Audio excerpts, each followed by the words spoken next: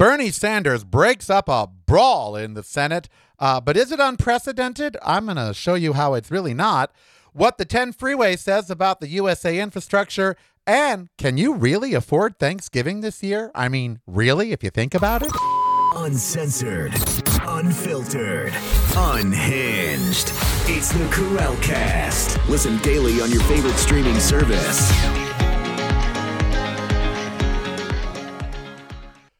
It is the Karel Cast. I am Karel. Happy Wednesday, Thanksgiving a week from tomorrow, whether you're ready or not. The holidays are upon us, honey. They are here.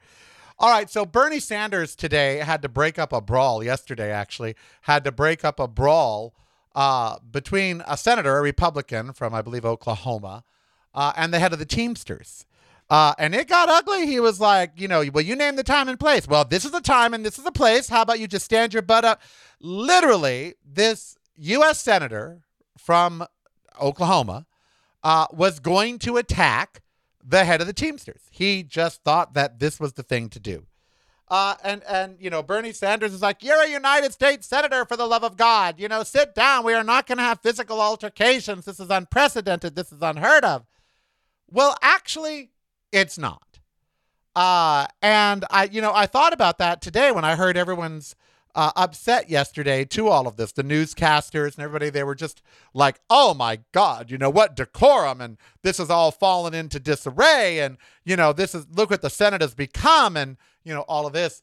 And I thought, these are not students of history, because if you were a student of history, you would know that violence on the floor of Congress, either in the House or the Senate, is really not that uncommon. Starting back in 1798, okay? Back in 1798, when Federalist Congressman Roger Griswold of Connecticut attacked Democratic-Republican Party Matthew Lyon of Vermont. And yes, the Republican Party used to be called the Democratic-Republican Party. And as a nod, as a deference to Thomas Jefferson, actually, they dropped the Democratic out of there. But yeah, that used to be the name of the Republican Party, the Democratic-Republican Party. And so, yeah, this Federalist got into a fight on the floor of the Congress by taking his hickory walking stick into the chamber and conking the guy on the noggin. Just, beating him up with his walking stick. He became the first congressman to have charges filed against him by the Ethics Committee for bonking another senator on the head with his walking stick, with his cane. December of 1837, John Wilson, the Speaker of the Arkansas House of Representatives, President of the Arkansas Real Estate Bank, stabbed Representative J.J. Anthony to death during a legislative dispute on the floor of the Arkansas House. Okay, stabbed him to death. May of 1856, Congressman Preston Brooks of South Carolina assaulted Charles Sumner of Massachusetts for a speech of his saying Brooks's cousin, Senator Andrew Butler of South Carolina, took a mistress who, though ugly to others, is always lovely to him, though polluted in the sight of the world, is chaste in his sight.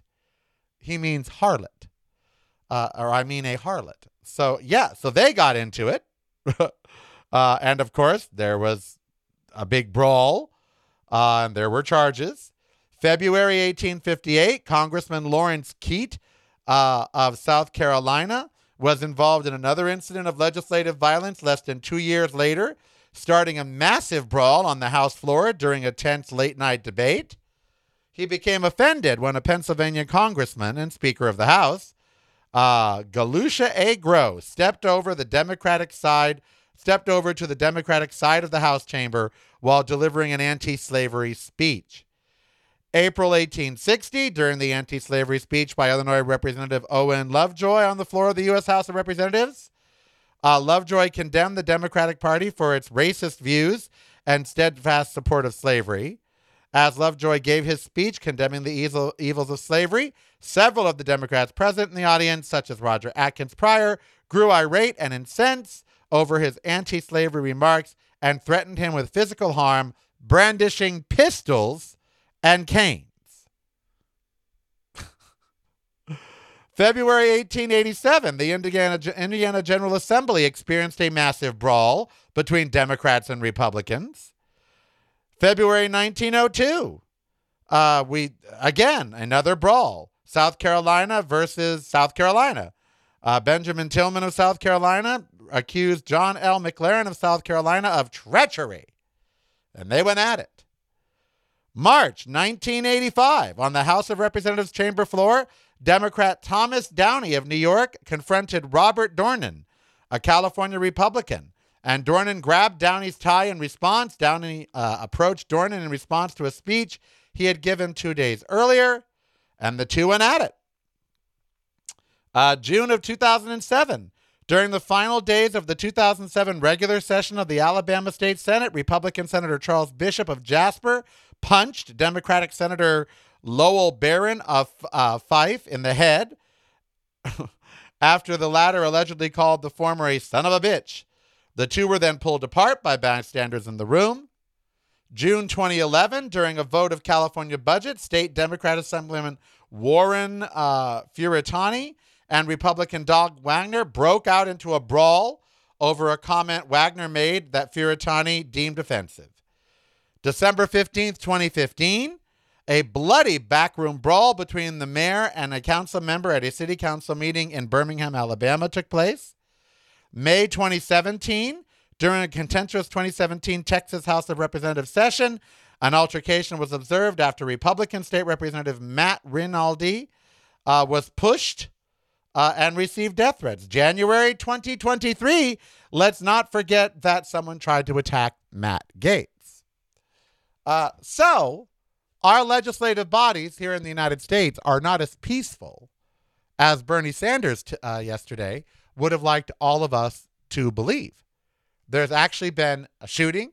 There's been stabbings. There's been using canes. There's been all kinds of violence. And, I get it. Politics is a very passionate thing. And we expect senators and congresspeople to be above it. What was going on yesterday was downright schoolyard. I mean, the two of them should have just whipped it out to see who had the bigger one. Because ultimately, that's what this is all about. What didn't you hear in all those offenses that I just listed? What didn't you hear? A woman's name. You didn't hear a woman's name. Women have never brawled in any legislative body that I could find. Period. End of story. And there have been women in them since the 70s. And yet women have not broken out into a catfight. Only the men. If that is not another great argument as to why we need to have more women in politics and less men, then I don't know what is.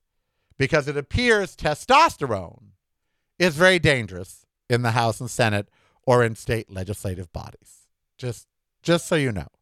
So as you hear today in the news about yesterday and the brawl that almost broke out and Bernie Sanders having to calm them down, when people start talking to you about this, just remind them that over 10 times in the Senate or the Congress, as well as over 10 times in state legislators, for a cumulative total of over 20, there have been brawls, there has been stabbings, there has been shootings.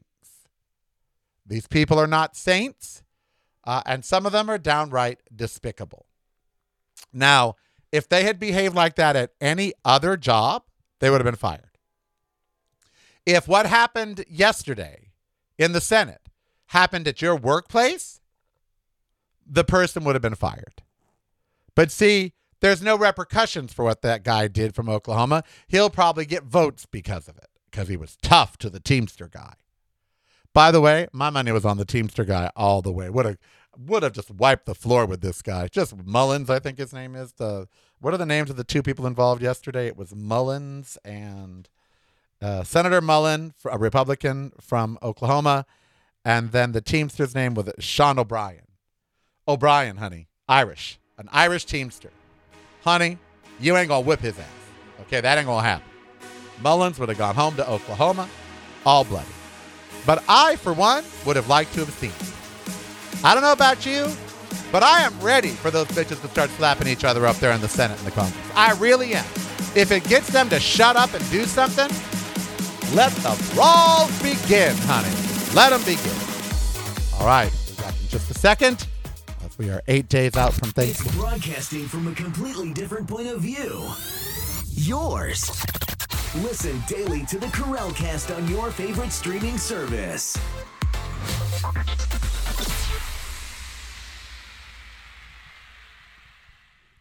You're listening to the Karel Cast. Driving you home or driving you crazy.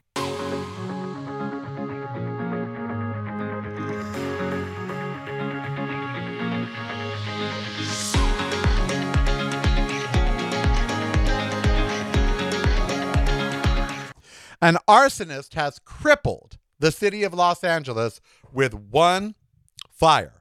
Just one fire. And the city has been brought to its knees.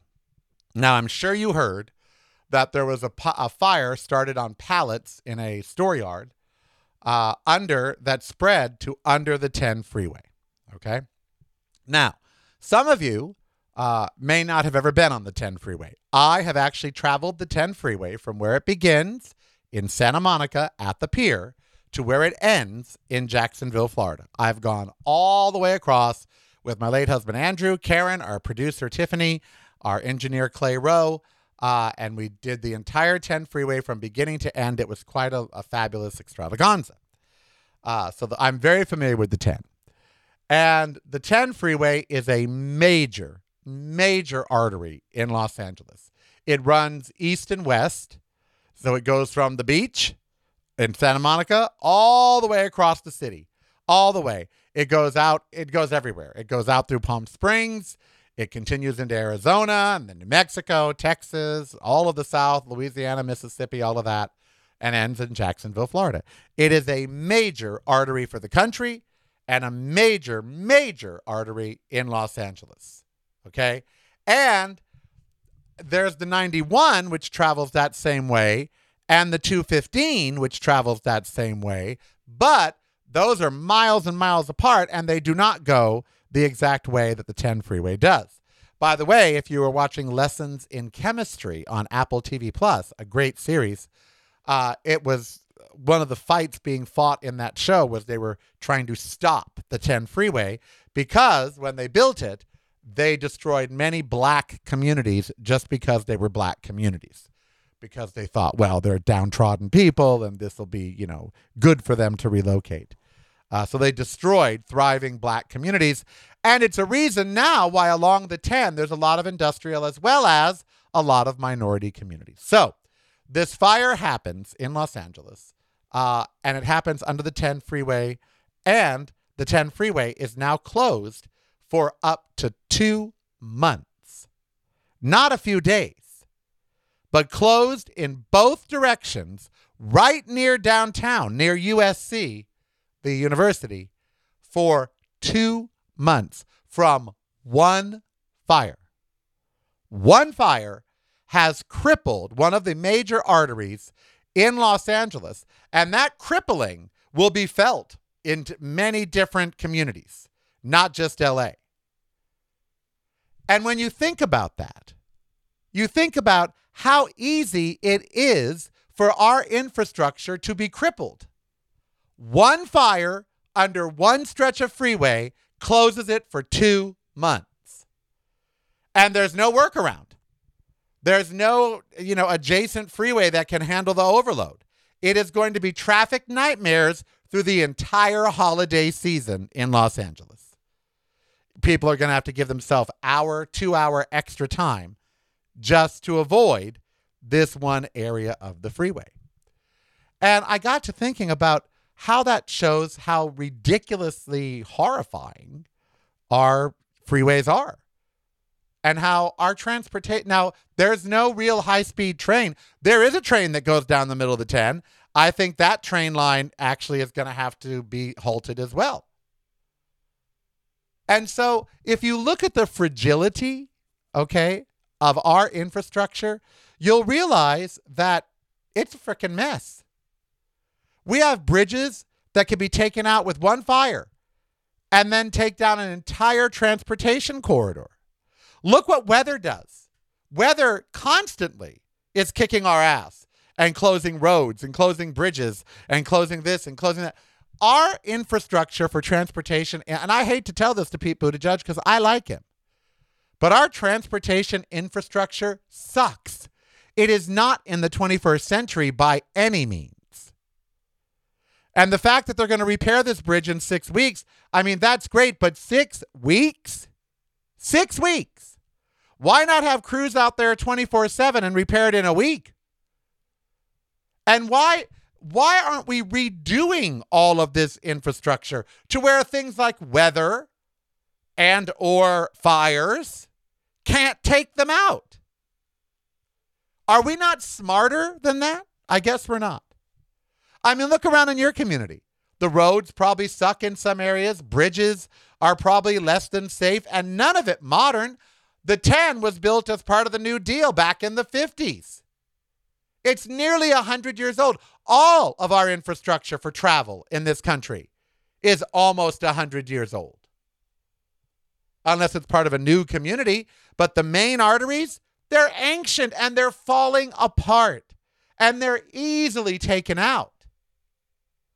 Now, I know y'all don't really think about it. You just go use the roads. They're there. Here in Vegas, our roads are crap. The Formula One is coming. They've repaved some of the roads. The others are still crap. Potholes that'll destroy your car. And yes, when one is closed down, one of the arteries, the entire city suffers. That's just dumb planning. Being reliant on the 10 freeway so heavily, that's dumb. Not having a workaround is dumb. Why don't we have more underground transportation? Can anyone tell me that? Outside of money, and we've got plenty of money, why don't we have underground transportation? Why isn't there tubes connecting every airport in this country? So let's say, freeways and airplanes can't take off, then you could go downstairs, hop in a tube, and get to the next airport or in, anywhere you want it to be. Why is that so futuristic? Why does that sound so ridiculous?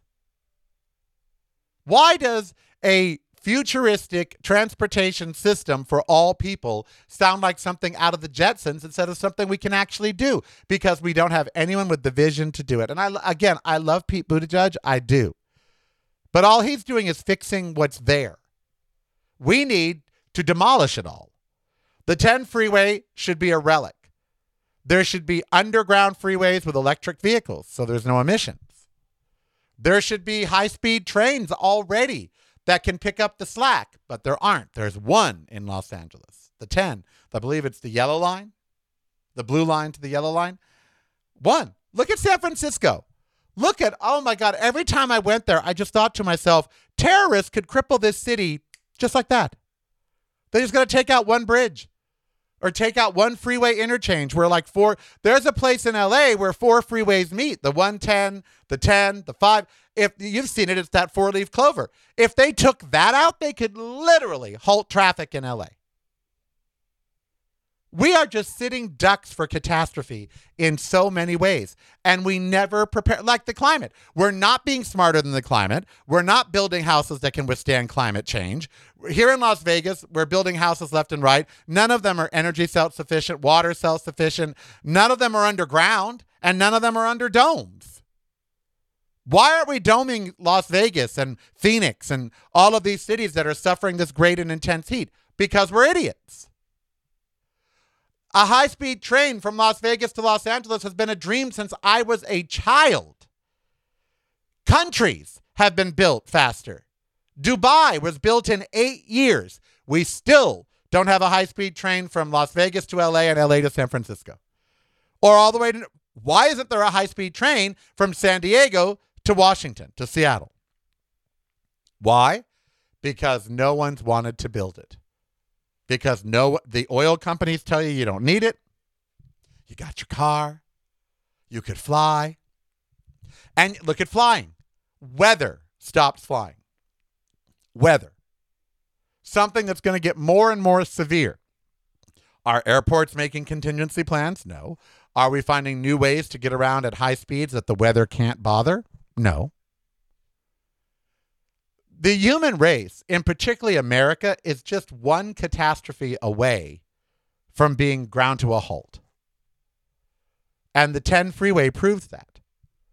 And if one random act of arson can cripple a city, and the arsonist didn't even plan that.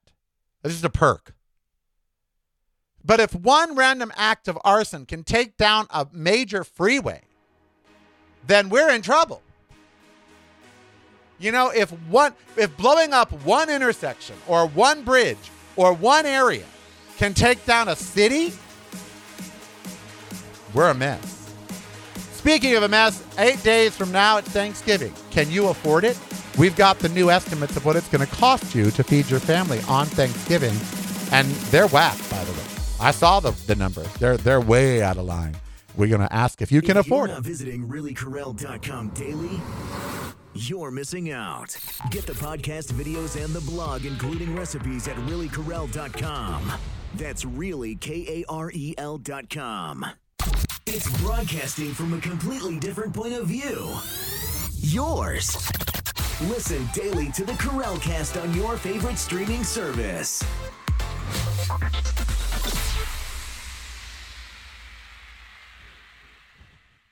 You're listening to the Karel Cast.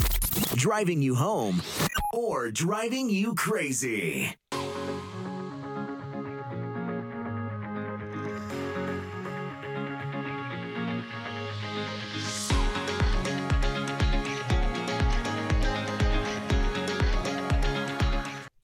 Can you afford Thanksgiving this year? Really, can you afford it? There's such a disparity between what stores are paying wholesale for food versus what they're charging. Can you afford Thanksgiving this year? Are you scaling back? Are you even having Thanksgiving? Before we get to that, I do want to tell you, because I tell you all everything. Today, my mind has been a bit distracted on this Wednesday. You see, on Tuesday, yesterday, Ember threw up at 1 a.m, my dog Ember, and on the bed. And then she got up and ate breakfast and then threw that up. And then she ate a snack and threw that up. So she had to go to the vet. And not only was that a $500 visit, but we still don't know what's wrong. And so they gave her a nausea shot, and they're hoping it's just gastritis and not a pancreatitis or whatever.